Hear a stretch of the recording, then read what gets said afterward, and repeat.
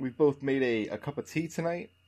I made what I call a hot toddy. It's not really a hot toddy. It's strong tea with honey and bourbon. I've never heard the word toddy used by a grown man before. It's a drink. Okay. It's just a traditional hot toddy is hot water with lemon and bourbon and like a cinnamon stick garnish. It's just a bourbon drink with lemon, basically.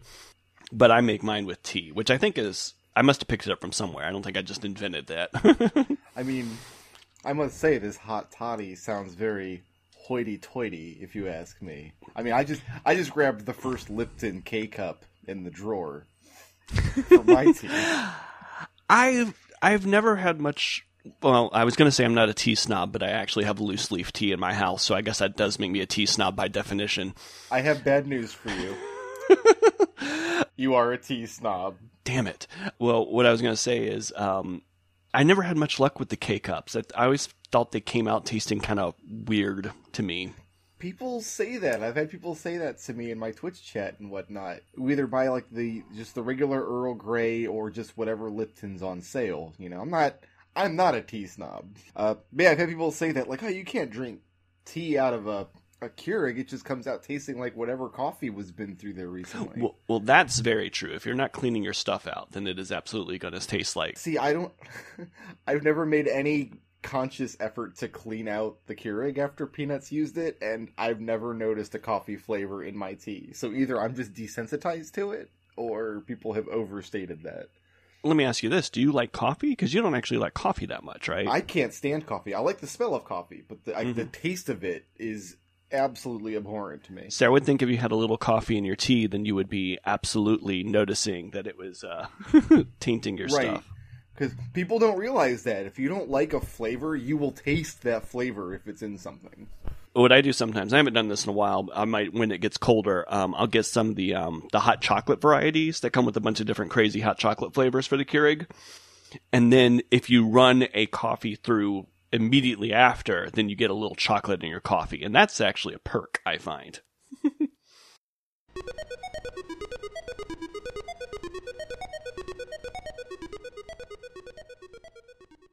We actually have a little fondue pot. I think we got it for as a wedding present, and we've used it like all of 3 times. But what I did a couple times is I made chocolate fondue in it.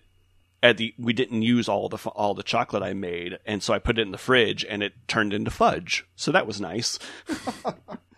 Next time you do a chocolate fondue, because they're super easy. It's like if you have any sort of fondue pot, whether it's like an electric one or like a double boiler or anything, go with either a white or a dark chocolate. Doesn't matter. With a healthy slug of amaretto. Ooh, and that's the way to be if you're going to do chocolate. Do you use the marshmallows? Because that's what we did. We did the dark chocolate chips with marshmallows.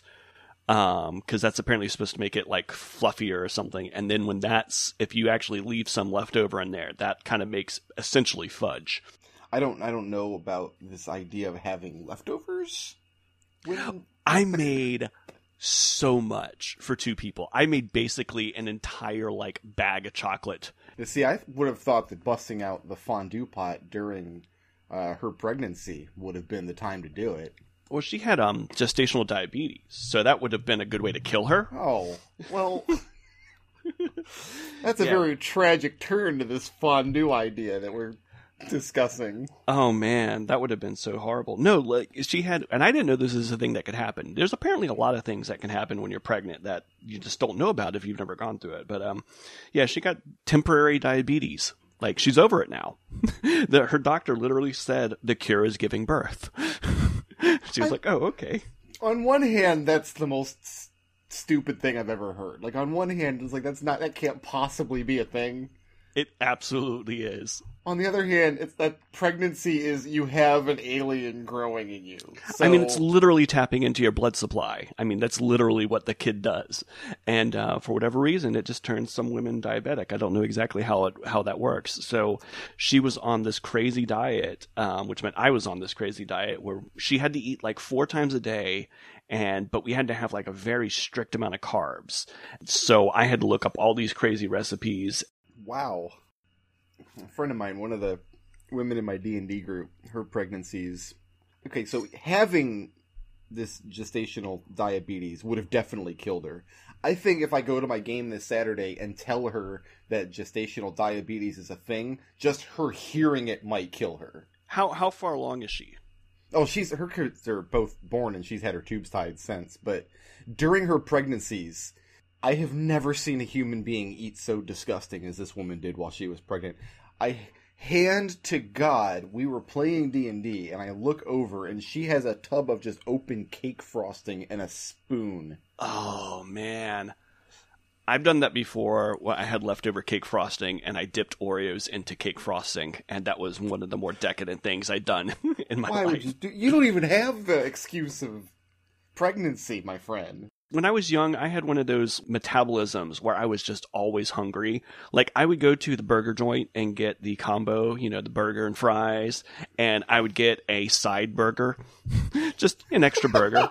Just a side burger, huh? Yeah, a little side burger. What I like to do is I'd like to mix it up. I'd get like a chicken sandwich at the Wendy's and then get a side cheeseburger. And was light, was underweight for a long time, and then suddenly I got fat. The side burgers caught up with you. So yeah, no, definitely eating frosting straight from a can was not doing me too much harm back then. I couldn't believe what I was seeing. And here's the thing, though, like I'm not 100% convinced it was like pregnancy cravings with her. I think she just eats that way, and when she was pregnant, she just did it in front of people because it was socially acceptable. Because I'm pretty sure I've caught her I know for sure once or twice, one of us in the house would go to get Oreos and open the bag, and all of the Oreos had been licked clean of frosting and then placed back in the bag. No, that is a war crime. She should be tried in The Hague. Ugh. I mean, it's definitely grounds for divorce, and I'm sure my friend has a lawyer on retainer. He's got that in his back pocket. Back when I was single, I feel like I had the opposite problem. Like, the actual sensation that people feel of getting hungry is not something that I'm real familiar with.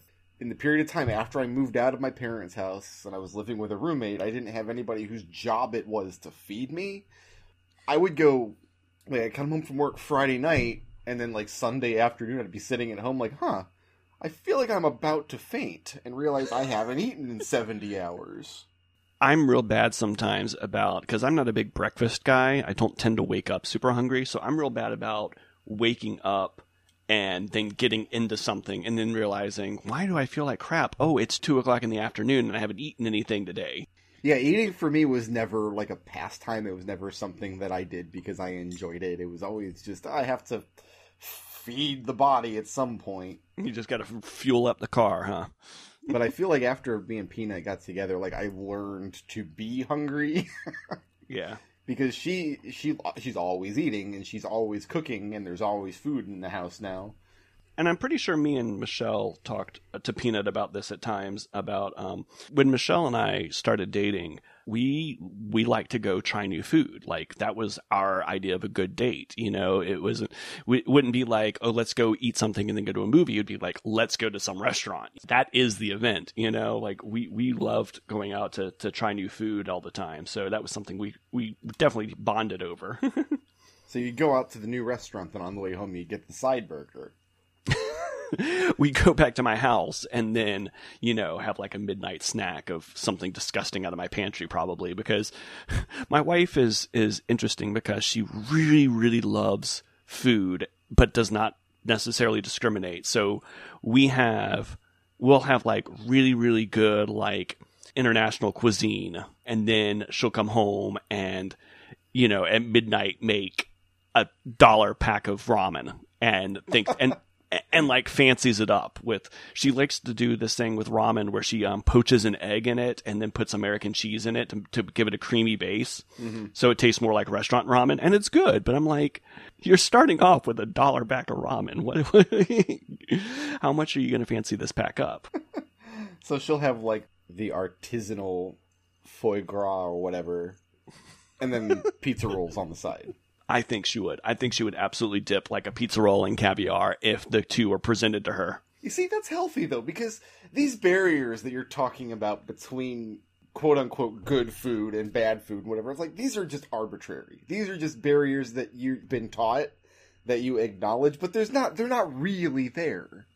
Well, I just think it's interesting. It's not that one is good or one is bad. I just think it's interesting how her taste can vary so wildly from like borderline sophisticated to eating out of a garbage can. I don't make any distinction between the sophisticated food and the garbage can food. If it tastes good in my mouth and it doesn't make me sick, that's a winner in my book. I can go so far with that up until there's a certain point where I cannot take more sodium or more oil. And she just keeps on going down the junk pile. And I'm a guy who likes like pork rinds and beef jerky. So, you know, I'm not exactly Mr. Snooty eater over here. But you do have tea leaves. I have loose leaf tea. Please use the correct terminology. Oh, sorry. That was actually one scene in The Handmaid's Tale. I don't remember which season it was, but the kind of conceit of the society in Handmaid's Tale is we're going back to a simpler time when things were not as complicated. And there was one scene where it shows this woman drinking or making tea, and she's going through the whole process of like steeping the leaves in the little metal. What's the little metal ball called? A tea? Is it a tea steeper? I don't even know. I mean, if it's the little ball that you put in the cup, like for like a single cup, that's just called a tea ball. A tea ball. Okay, well, she has one of those, and she's got the leaves in it. That's like, you know what? This is a post-teabag society. You can't tell me that tea bags are more complicated than your little metal ball. You're just being a tea snob now on the show. Well, I don't think they have factories. I mean, they do have some, but I think that making tea bags, that's like a luxury factory. They have canned goods. Okay. Of course they have factories making. Do they have canned goods? I don't remember seeing canned goods on the show. They do. Yeah, in the show they've got they still have canned goods. They still have boxes of, and even if they didn't, like mass producing tea bags, like this is not. Maybe there's an obscure biblical passage that forbids the manufacture of wrapping tea in various types of paper or something. I don't know. It's probably in Leviticus. There's a lot of BS in Leviticus. I don't know why when you were talking about canned goods in that show, I was thinking, well, maybe they're old canned goods. And then I started thinking about one of my favorite plot holes in The Walking Dead, which is that they keep finding stuff from the world before, but they're real kind of iffy on how much time has passed because canned goods do eventually expire, as does gasoline. Gasoline in a can does not work apparently after a year. I don't want to be that guy, but that guy. I don't think they are iffy about the amount of time that's passed in The Walking Dead. I think they're, if you follow the show's logic, I think they're pretty clear because the show opens with Rick coming out of a coma. Mm-hmm. And he comes out of his coma because nobody's at the hospital to take care of him because they've all been eaten by zombies. Right. So it could not have been long enough for him to starve. And he eventually finds his family again, and it's been a matter of maybe 6 months or so. Right, but I'm talking about how long Rick and his crew have been on the road, because I think in the canon of the show, it's been like a few years, but you got to look at like the way that the actor who plays Coral has aged.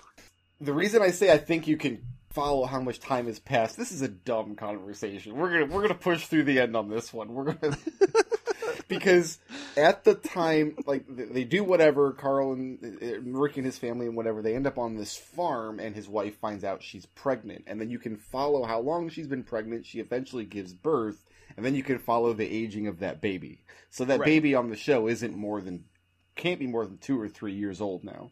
Well, and I think that one of the problems they're having, and this is just what happens when you have like tween actors, is I think that the baby has aged like 2 years because they can just recast a baby. They can just get some different baby in there, you know? Whereas the actor who played Carl went from about 10 to 18 or something. I don't even know how old all that said, even just with the logic within the show, if you take it at face value, they should not be driving cars. No, gasoline should be dead. I have a Camry. You've seen my Camry before, but it's in bad shape these days, and I drive it very, very rarely. Anytime I have to drive, I tend to use Peanuts cars, so I don't gas it up all the way, because if I fill up the gas tank, it'll just sit in my driveway if I drive it once a week, maybe, and eventually the gasoline will go bad just over the course of a couple of months. So no, nobody should be driving in The Walking Dead. I bring it up because one of my favorite... Have you ever read The Stand, the Stephen King novel The Stand? I find Stephen King novels very wearying. But I am familiar with the story. I do know the story pretty well. Well, I mean, if you find Stephen King wearying, this is like the weariest of the wearying Stephen King because it is immensely long. But there's one part of the book that I really love. There's like an interlude between, everybody gets the plague, and then the book basically takes place in two halves, where it's the build up to the plague, and then a bunch of people die, and then the survivors have kind of a showdown between good and evil. And there's an interlude. It's just a series of vignettes. It's maybe 10 or 20 pages long, and he just goes through all these ways that people are dying after the end of the world. People who survived the plague, but they just die because they tried to start a fire in their house and died of smoke inhalation, or they tried to, do this, that, and the other. And I just, somewhere in my head, there's got to be an encampment in the world of The Walking Dead where everyone just dies because they crap themselves to death after eating some bad canned goods, because that stuff's been sitting around for 4 years now. That's it. I don't know why my brain works this way. I had to bail on this show because I have such a difficult time with stories that only work because the characters are stupid. I mean, that's horror. That's the whole genre for the most part. And you're right. You're not wrong. Okay, and I'm a big horror fan. People know I love my horror. I love my slasher movies. I just watched A Quiet Place last week, which I thought was excellent. It's a 2-hour movie. Okay, right. Every Saw movie is 90 minutes. Friday the 13th, these movies, they're not long enough for you to get absorbed into the world and have to start thinking about the logic of the world. You get in, you get out. You're not in there long enough. Walking Dead is 80-something hours long now. And, there's no way one group of people can make the same mistakes over and over again and not be dead. It's fine you're right, it's fine for a movie because it's fine to have a situation where people make a series of bad choices that gets them into a situation that you depict in a couple hours, that takes place over a course of a few hours or a few days. When you've got something that's supposed to take place over the course of years, like the basic pattern of The Walking Dead is they find a settlement, everything looks good, oh wait, everything's not good, they have to kill everybody and move on. That is the entire show now. And we touched on it a little bit last week when we were talking about Handmaid's Tale and Hunger Games. And I love dystopian worlds. I just have a lot of problems with a lot of the stories that people try to tell in them because I always kind of defy my limit of believability sometimes. I've seen a very in-depth breakdown of Fallout 4 criticizing. Apparently Fallout 4 takes place in and around Boston, 200 and some odd years after the bombs drop and destroy the world. But there are survivors. Some humans survive because some are packed away in vaults and others mutate into radiation-proof zombies or whatever. But people live in this burned-out Boston, and the guy's criticism is that Boston couldn't look like this 200 years after this war, provided people still lived there. They still have burned out cars in the street and rubble everywhere. If 200 years have passed, they've cleared all that away. They've made it livable again. I get that. Yeah, that's actually probably fair. That is a problem I had with Fallout 3, which is, I think Fallout 3 takes place more close to the bombs, but it's still there are cities established, Yeah, in 4, which I think takes place furthest out. I think 200 plus years is the furthest they've gone. Yeah, I think you're right about that. Yeah, they've got little towns established in the ruins of Boston. And if it's not Boston, if I'm wrong, I'm sure somebody will have left a comment for me correcting me on what city it is. What city it is actually doesn't matter. You don't have people living in a destroyed city that have built little shanty towns. They will have cleared away the rubble and the debris. And that's I feel the same way about The Walking Dead. 3 years after the zombie apocalypse, okay, the flashpoint happened and most of humanity is dead.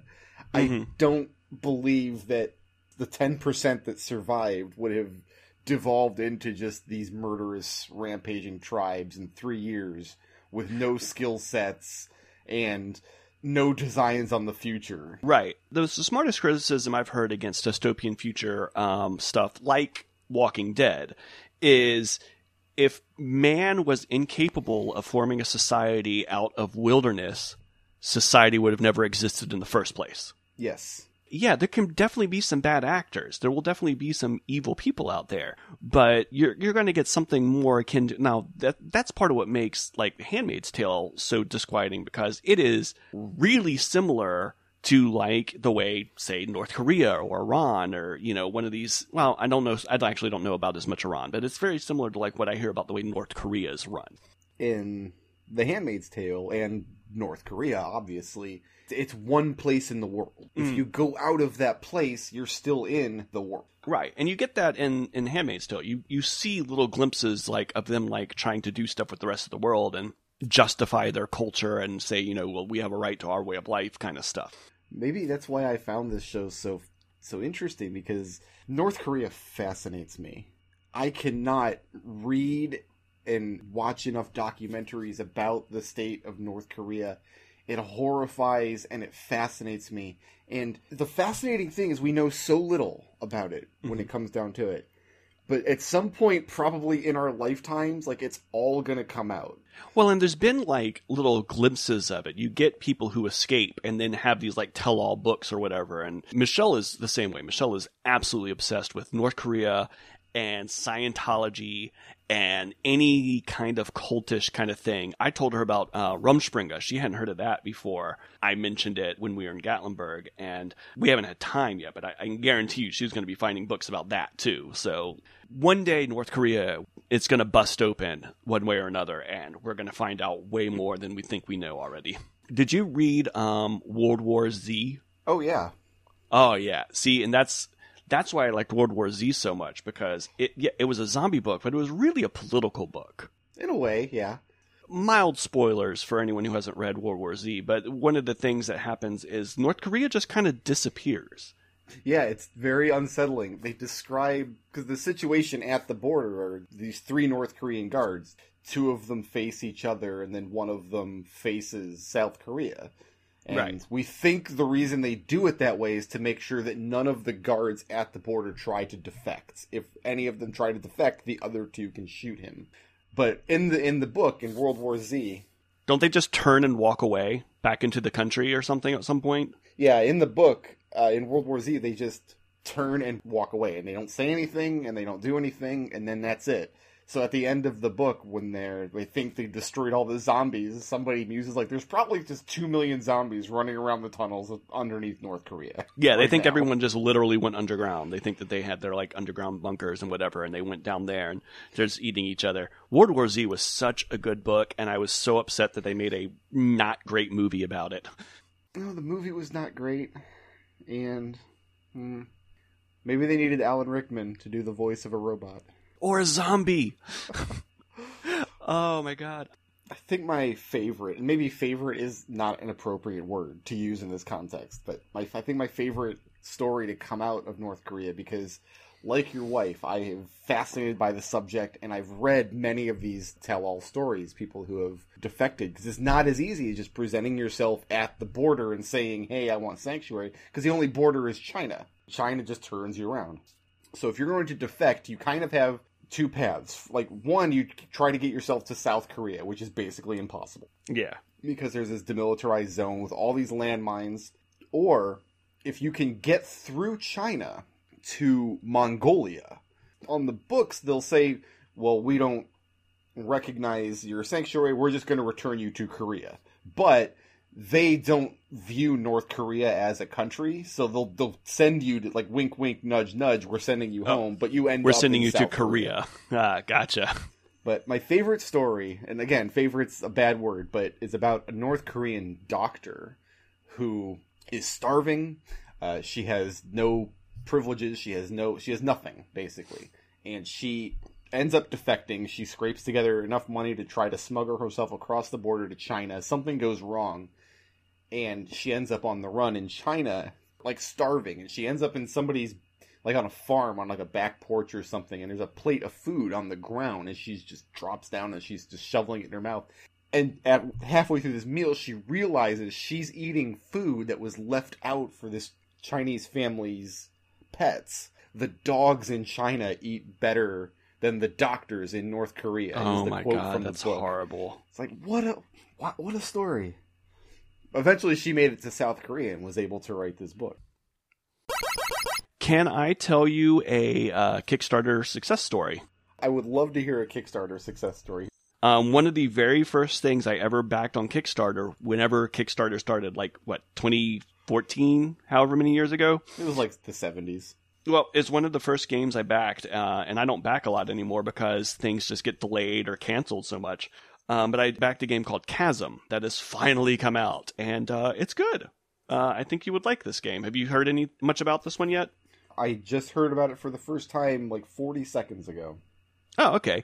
So Chasm it's a Castlevania-like, very, very much a Castlevania wannabe kind of game, but it has very like solid controls, like they put in the work. But what's interesting about it is when you start the game, there is a field for a seed number. So what it is, it's a Castlevania, and I mean like a full length, like 10-hour Castlevania that is procedurally generated.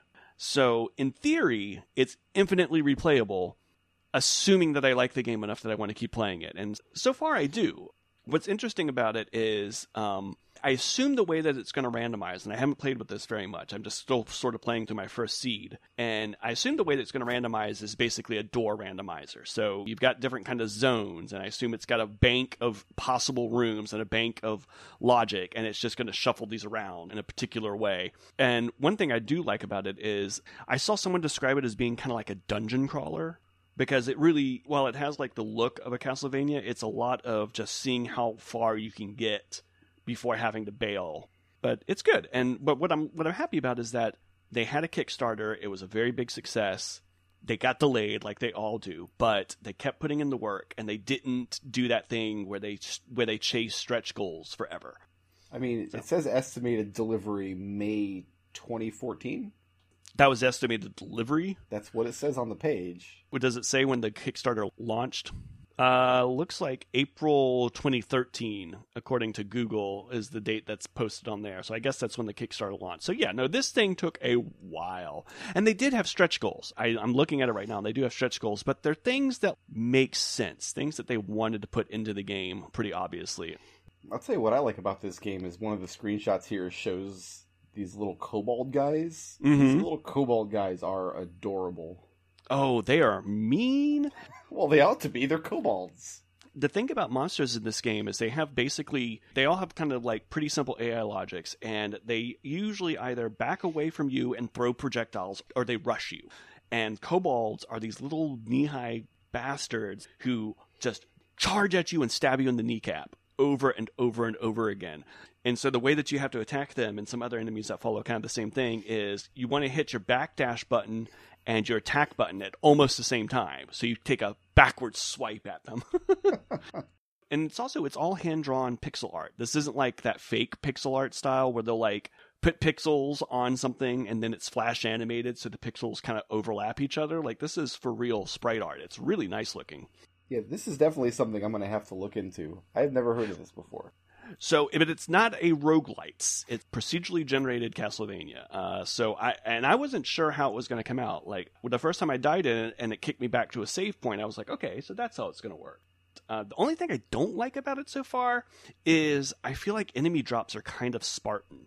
It's mostly just money. Occasionally you'll get a weapon. So I'm kind of wondering, when you do randomize it, how much is really going to be shuffled? Like your progression item, or they could, but then you have potentially like game broken seed, I have the opposite story with a couple of Kickstarters that I backed. Oh? I backed them. The Thing came out, and I loved The Thing. Big fan of The Thing. Highly recommend The Thing. Mm-hmm. But here, 2 years on, I'm still getting notifications of Thing-adjacent things.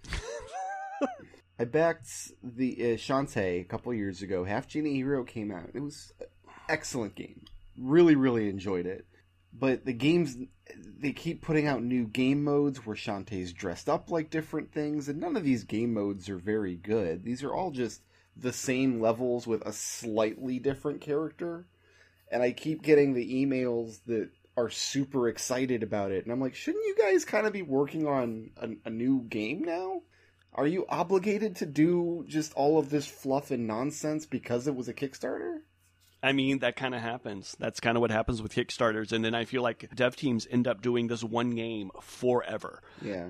I mean, as much as I love Shovel Knight, I really want to see what those guys are going to do next. And I don't think have they announced another game yet? We're still waiting on one more chapter for Shovel Knight. And I love Shovel Knight, and I've liked one of the 2 modes that they put out. Yeah, Spectre Knight.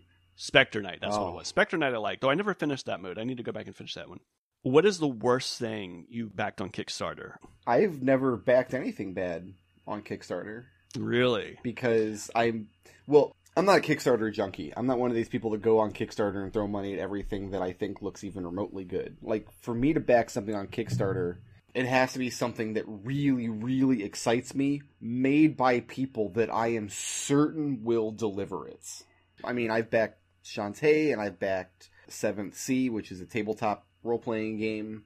I didn't back Mighty Number 9, I didn't back Bloodstain, I didn't back Abduction when it came out. Wow. Because as much as I love the Myst games, at that time I was dubious on whether or not Cyan would be able to deliver what they were promising. Mm-hmm. And Abduction was fantastic. I really enjoyed it. One of the best games I've played in the past 5 years. But at the time, yeah, I'm like, I don't know if this company's actually going to be able to follow through on this. They've been real spotty for a very long time. So I backed a lot of stuff on Kickstarter in the first couple of years that the platform kind of came out. And then I didn't back anything from about 2014 until fairly recently. I backed, there's a thing called the Flip Grip, which is a grip for the Switch that'll enable you to play games in vertical orientation, and it was like $15. I'm like, okay, I'll back that. And because it was people who I knew, it's Fangamer and the guy who does Retronauts is putting this thing out. And they basically said, we're putting this thing out one way or another. We're just trying to get some startup capital for manufacturing, you know? Yeah. But yeah, I got some great stuff. I got Shovel Knight, I got Chasm, which is good. I got the best thing I think I ever backed on Kickstarter was actually for a convention in Atlanta, the Southern Fried Game Room Expo, which is a pinball and upright arcade cabinet focused gaming expo that they do every year. And I saw them, they were trying to raise some money to basically put down a deposit in the hotel. And again, this was one of those things where I knew people who knew the people putting it together, and they were kind of like, we're going to do this one way or another. We're trying to give you guys an opportunity to help us out. And it was tiny the first year, but it was really cool. And now it's getting pretty big. The difference between it and Dragon Con is it's kind of just going into a huge set of rooms that have hundreds of video games, arcade games, and pinball machines that are just on free play. And they have panels and stuff, but they're more for like builders and collectors. So I'm less interested in the panels there. So really 1 day is all I need. Just go there and just play stuff on free play like all day, you know? Do they have fried food?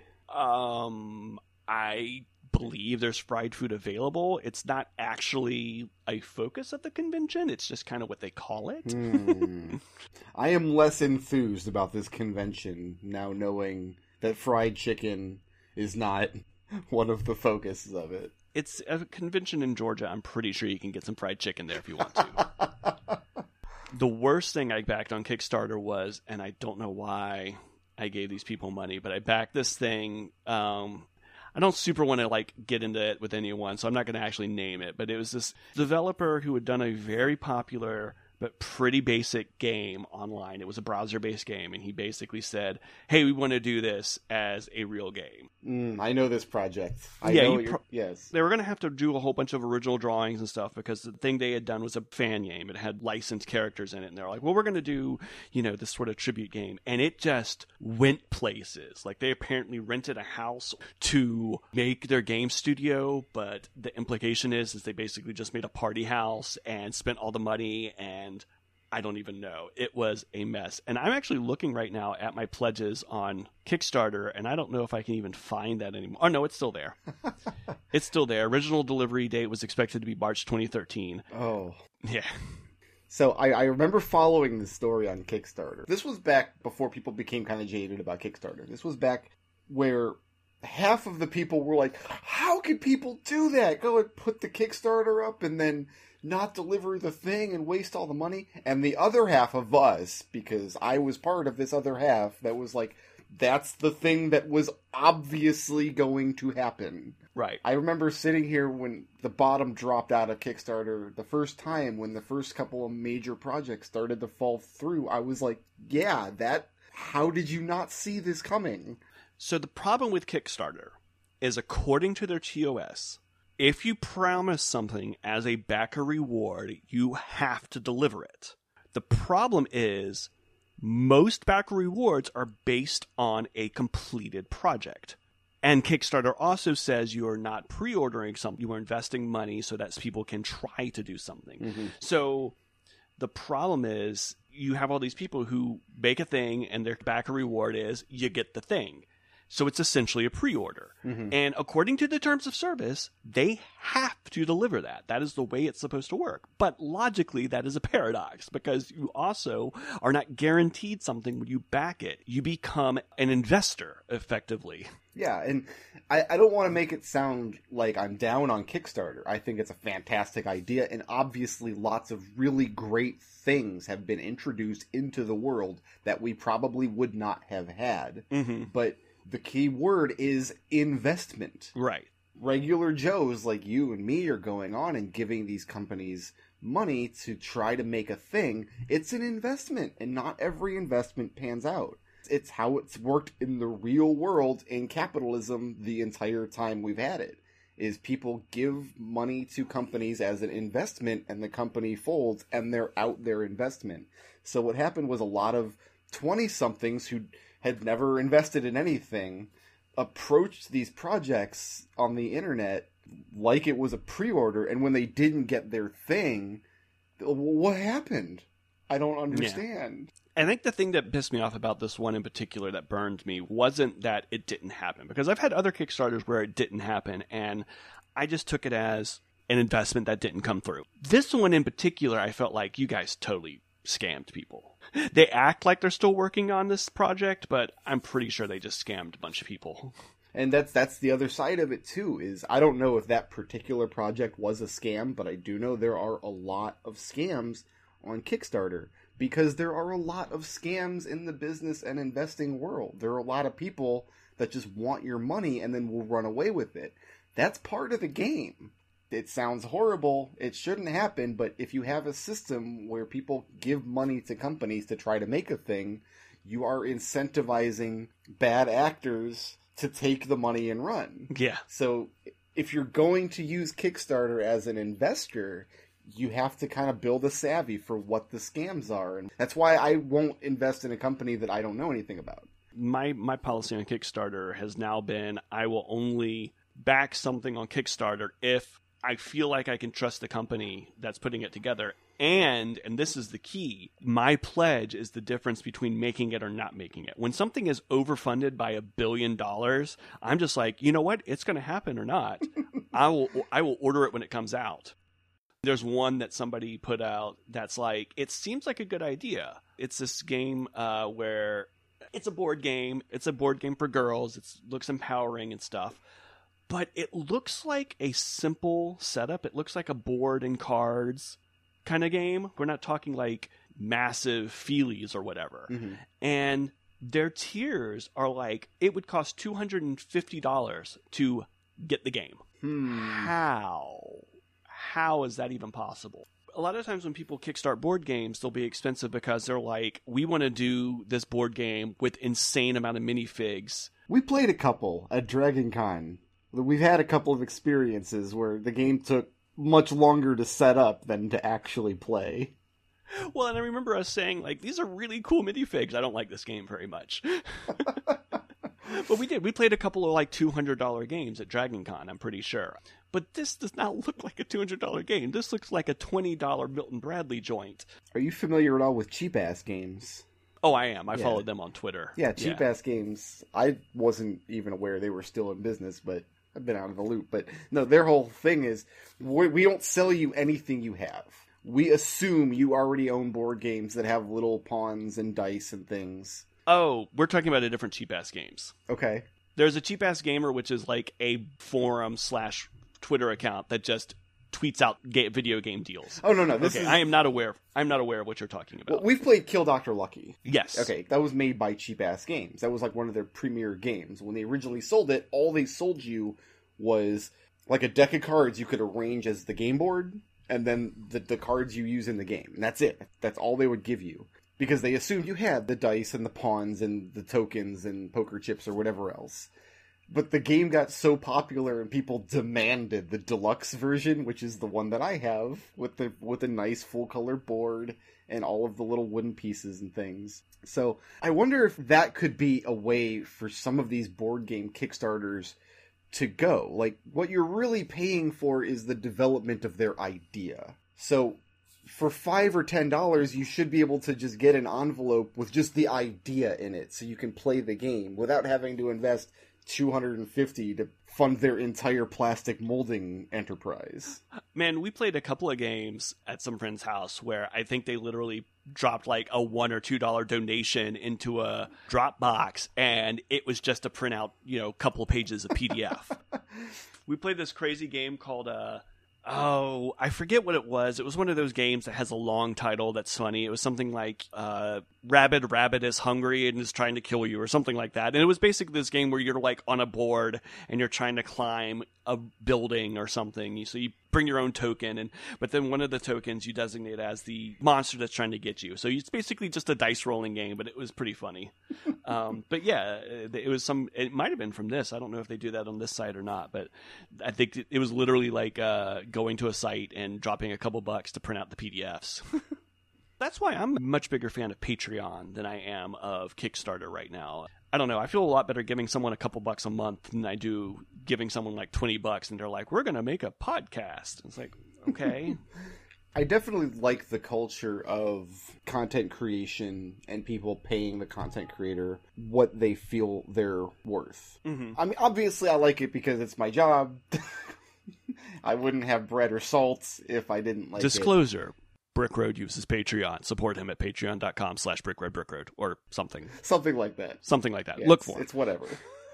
Where was I going with this? You were talking about the culture. You like the culture of Patreon. Yeah, I like the culture of it because if you remember many years ago, back at like turn of the century or so, the big thing was webcomics. There was like this big webcomic bubble, and every webcomic had their little donation button. Oh, yeah. And at the time, the culture was kind of flipped, because it wasn't, I'm a creator and this is what I'm making, and if you like the thing that I'm making, you can support me. It was, oh, this donation button is money. What do I put on the website to get people to click the button? And as a result, you got just lots and lots of terrible webcomics with the donation button front and center. What I think things like Patreon do is kind of codify the system to where the creation comes first. You have somebody who's already making something, and then they use the button as part of what they've made. Yeah, a really good example of that is there was a Cracked series called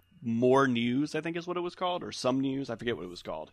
And Cracked took down all their video stuff. So the dude who used to do that show, I actually watched this happen in real time on Twitter. It was really funny. He was like, yeah, I'm out of work. I don't know what I'm going to be doing now. And a bunch of people were like, set up a Patreon. Keep doing it. Yeah. And he tweeted something effectively to the effect of like, what's a Patreon? And then it was like, okay, fine. I'll hang out a shingle. I'll put the hat out, see if people actually want this thing. And so he set up a Patreon and said, hey, if we can get X amount of money coming in per month, I can go buy some camera equipment and do this. And it's become a pretty, I mean, I don't know how much it costs to produce a show. I know that you have to pay people like a living wage, mm-hmm. but they are apparently bringing enough of money that they have a successful YouTube show just because people knew his work and said, hey, can you do this thing that is similar but legally distinct from the thing that you used to do?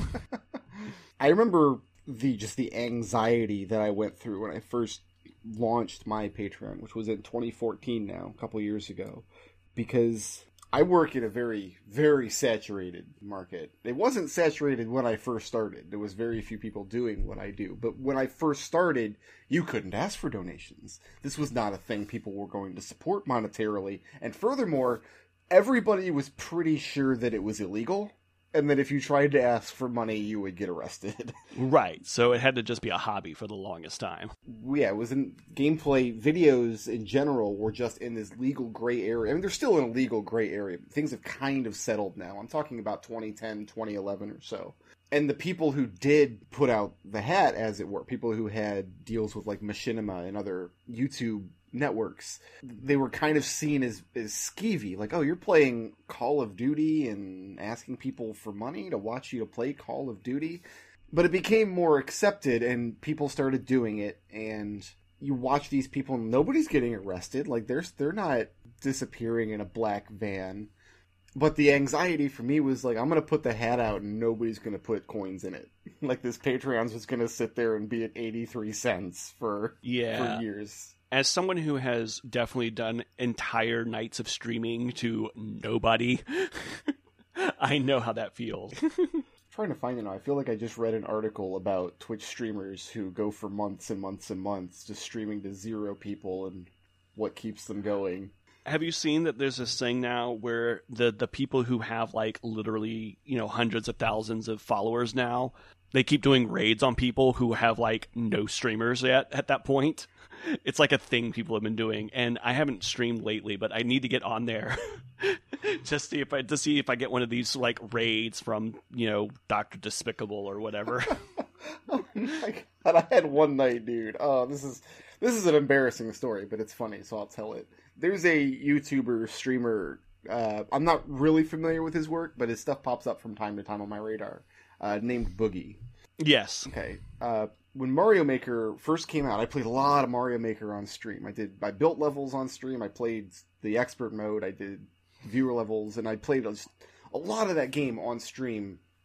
And I remember one night, I played Mario Maker to a typical size stream. So, I mean, like maybe 30 or 40 viewers for Mario Maker for me at the time. And we did, I don't know, 6 or 8 hours or so. And I called it night. I thanked everybody. I turned off the stream. And then I went over to some other guy's Mario Maker stream to watch it as I was winding down for the night. And he was smaller than I was. Like, I don't know, 20 viewers at the time. 2 minutes after I left, this guy gets like a 200 plus raid from Boogie. And I'm like, that's my raid that this guy this asshole just ran off with. I was like, he only got those 200 viewers because I signed off. Oh, that's funny. That's I want him back.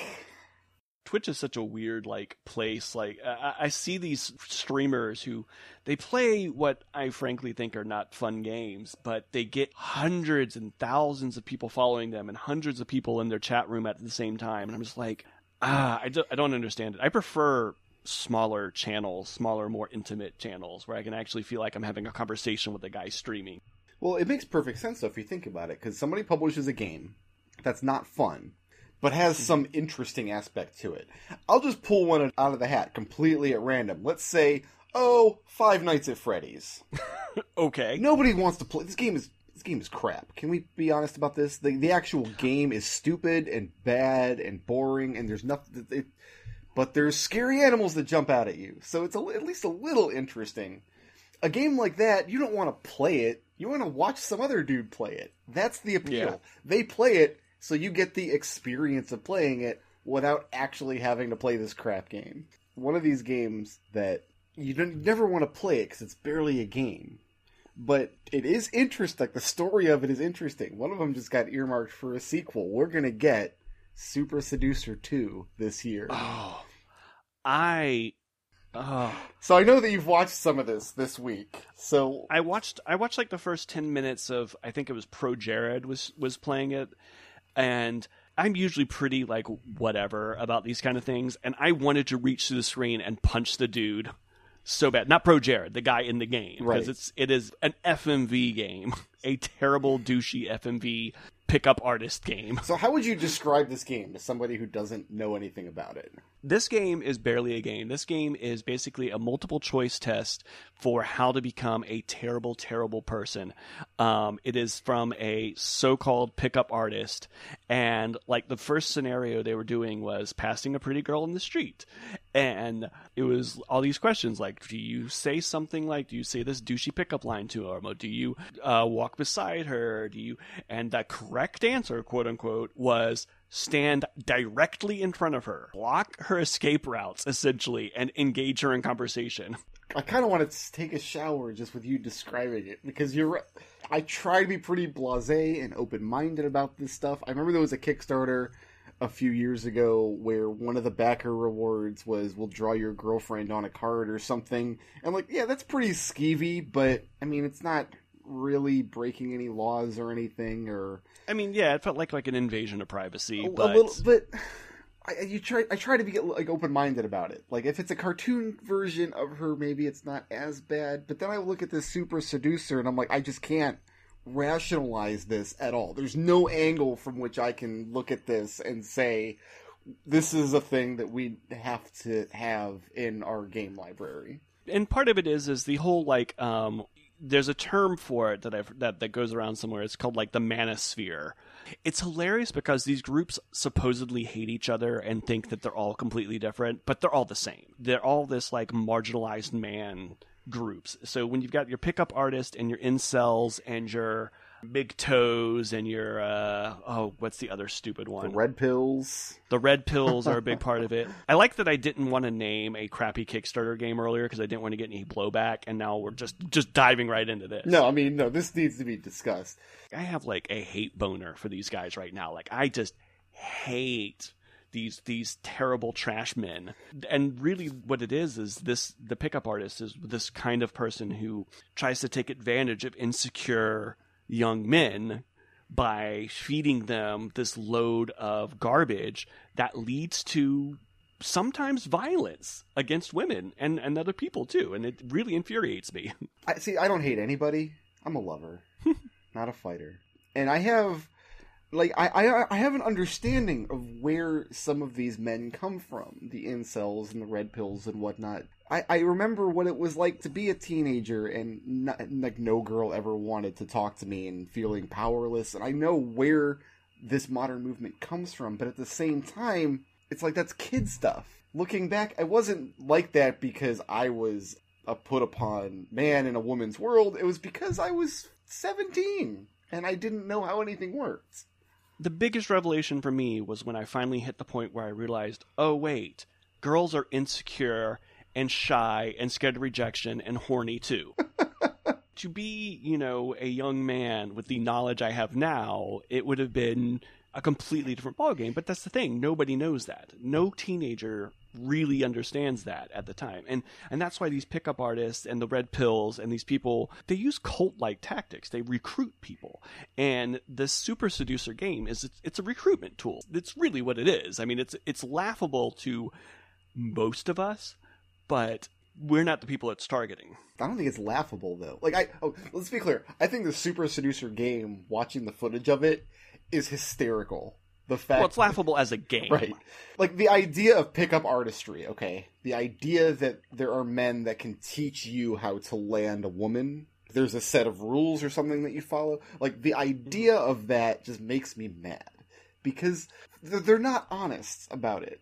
So I'm going to tell you, everybody out there, all of you poor put-upon single men who are wondering whether or not the pickup artistry works. Here's two things they don't tell you. It does work, okay? But, number one, you have to be a bad person to do it. You have to be willing to play on somebody else's insecurities. You have to be willing to be the guy who's going to stand in the doorway to block her escape route, like you said. You have to be that person. And two, you have to do it to every single woman you meet. In order to get the one woman who will fall for it, you've got to go through dozens and dozens and dozens who are just going to shut you down. It's like telemarketing. You've got to do it over and over and over, cold calling people and harassing them all day long to find the one woman who will do it. Well, that's only partially true, because I remember I used to work a shift where when I got off, Loveline would be on back in the day. I remember Loveline. Yeah. Right. And the thing about Loveline is Dr. Drew knows his stuff. Like, Dr. Drew's for real. One of the things that I remember hearing him say over and over again is that victimizers know how to find victims. They get a feel for it. Yes. So it isn't shooting in the dark and being bad to every woman. I mean, I'm sure they are, because they're just bad people. But they learn how to pick up on the women who are insecure, the women who are going to be susceptible to garbage tactics like negging or whatever. Yes, and let me clarify that you're absolutely right, that the people who do kind of hone the skill for it will know where to go. I'm trying to talk about the guys who think they can learn something from Super Seducer. Oh, gotcha. In order to build up to that level, to get better at this horrible thing that you're doing to people, you have to do it a lot. You have to build up a callus. You have to build up an asshole callus. Yeah. To really, that's a terrible An asshole callus. We just have to sit and steep in that one for a minute. But yeah, just the concept of pickup artistry really bothers me for that reason, because it's for the same kind of reason that, like, Herbalife bothers me. They tell you the system works if you work it. What they don't tell you is that the system is terrible and hurts people and takes hundreds and hundreds of hours of you doing it before it even starts to work. Which one's Herbalife? Is that the one where you just put garbage like herbs in your body to lose weight? Is that the one? Well, it's a pyramid scheme. Oh, yeah, it is an MLM. Yes. A multi-level marketing. I guess they don't technically like the term pyramid scheme, but it's not a pyramid, it's a reverse funnel. That's another thing my wife is interested in, is these weird pyramid schemes that people get into. I actually got invited to it was sort of like somewhere between Scientology and a pyramid scheme. It was basically, you can have a better life if you just do these things, and we can tell you how, and you can lead a class of your own. And I was like, yeah, no. I ended up in when I was job hunting once, years and years ago, what they advertise as an interview. And at the time, I didn't realize that, like, companies that are legitimately hiring don't advertise interviews. You get invited to an interview after they're considering your resume. Like, I didn't realize that's how it worked. The interview turned out to be an MLM seminar. And I remember I was 20 years old or so, and I remember sitting there and being like, this is absolute BS. Everything this guy is saying is absolute BS. And just being terrified looking around the room and seeing all these people who were just buying it. Just the old people who are just like nodding. A lot of old like, people. no. Yeah, a lot of them. But 10 minutes of the seminar was, this is the product that we sell, whatever. And then 50 minutes of the seminar is, and here's how you make money by recruiting people under you. And I'm thinking, I only know like 12 people total. And none of them have any money to, quote unquote, invest in my level of the market. So, well, I mean, that's why things like Mary Kay and all that, I mean, Mary Kay is kind of like the most reputable, quote unquote, one, but like the way that these things make money is they keep selling down and selling down and selling down, and somewhere at the bottom of the pyramid you've got a guy who has a garage full of things they can't unload because they're not selling these things to customers, they're selling these things to distributors who a lot of times just end up sitting on it, and it's really sad. One of Peanut's friends, who still lives in Ohio, has a garage filled with sex toys. I don't remember the name of the company now, but it was the way they said that these people could make money, women in particular. It's a company selling women's sex toys and sex apparel and things. Personal lubricants and saucy underwear and whatnot.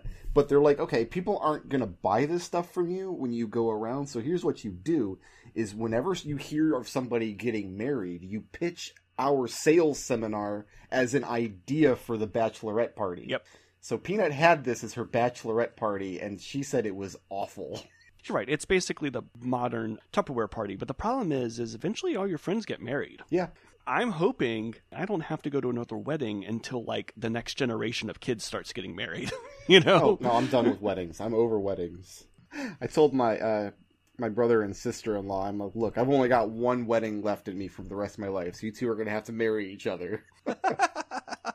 The cool thing about having my brother and sister-in-law are way younger than me. Like, they're 10 years younger than us. So, like, I get to just say whatever I want. I get to be the crazy, awkward sibling that they never knew they loved.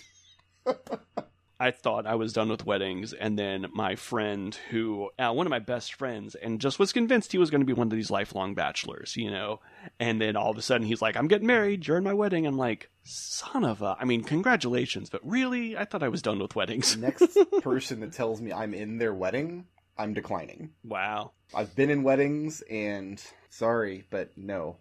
In fact, I remember we all went out to Tucson for everybody in the D&D group after you quit the D&D group. So you weren't invited, I guess. You got No, I was invited. I was actually invited. I just couldn't make it because my son was like 3 months old. Oh yeah, that's right.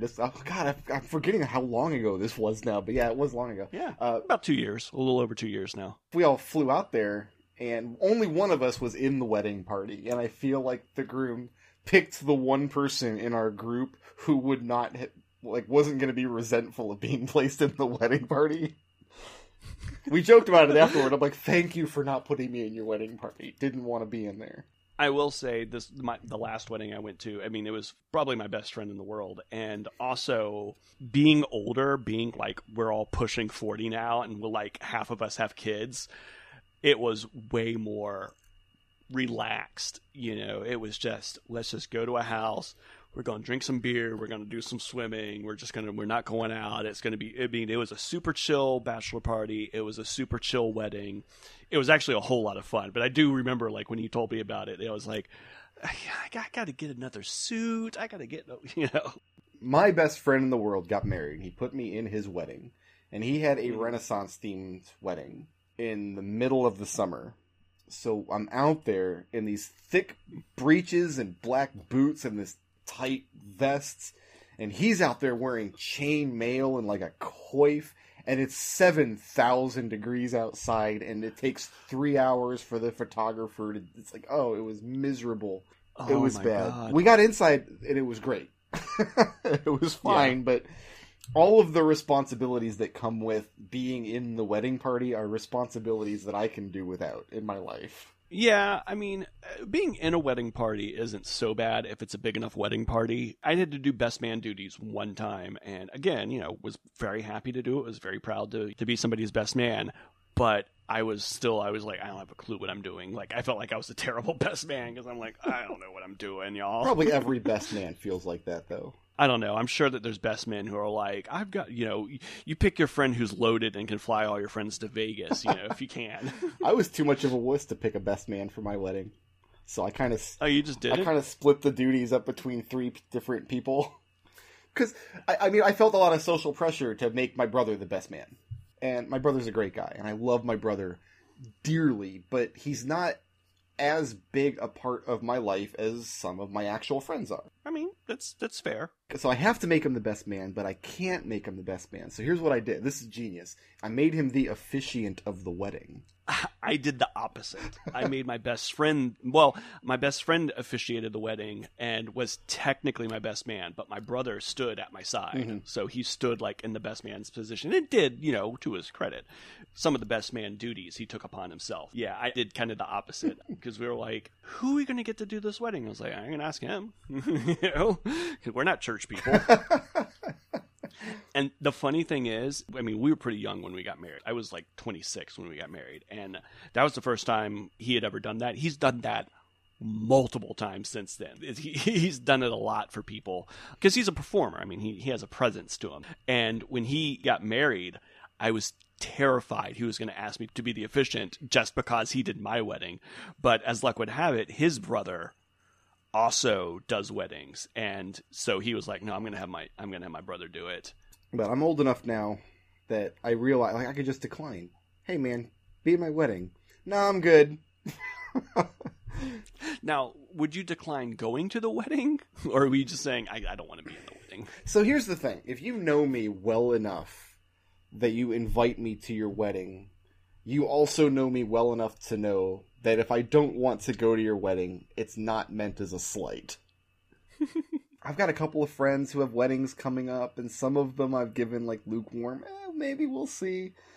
I have only ever once accompanied Peanut to one of her friends' weddings, and I will never do so again. Oh, no. So, it's just the same thing. I just don't like weddings. But this wedding in particular was a full 400 people Catholic wedding. Oh no. And it was like suffocating. I remember going to the church and we're all just milling around in the lobby of the church because they haven't opened the doors yet or whatever, and they have this gigantic, just wall-sized picture of not this pope, but the previous pope. The really, like, you look at a picture of this guy and he just looks evil. Oh, Nazi pope. Yeah, Nazi pope. I don't remember his name. Rathburger or something. I mean, I forget what his... Yeah, we had like the really chill pope who was pope for like 100 years, and then we had Nazi pope. And just looking at this guy, you just know he's bad news. And now we have some, like, he was only pope for like 10 minutes, and now we're on to some new pope. Yeah, he like resigned. He was such a bad pope that he resigned. I remember just staring at this picture, just like, I've only ever seen this picture in a postage stamp size square on Wikipedia. And here I am staring at this just floor to ceiling, gilded frame. Just, it unnerved me so much. That guy had a scowl, too. I think he was Benedict. Benedict, was his name. that's it, yes. He was Benedict something. And then now we're on to Francis, is the new guy. Yeah, we're like on relatively liberal pope now. I like to think that we have like a devout Catholic viewer watching right now who's like, did he just call Pope Francis the new guy? The new guy? Come on. He has been pope since 2013. He's been pope for 5 years already. I don't keep up with Pope news. It might surprise you to learn. I have been on Pope Watch before, where you have to sit and watch the stupid like chimney, and you're like, is that smoke black? Is it white? Why did they pick black and white for smoke? They should do like some like red smoke or something. How cool would it be to just have like a cardinal just live tweeting from inside with emojis and everything, like a little Pope emoji, like, hey, we got a new guy. Hashtag new Pope. New Pope. Well, they went to new Pope for a few years. And nobody liked it, so then they went back to Pope Classic.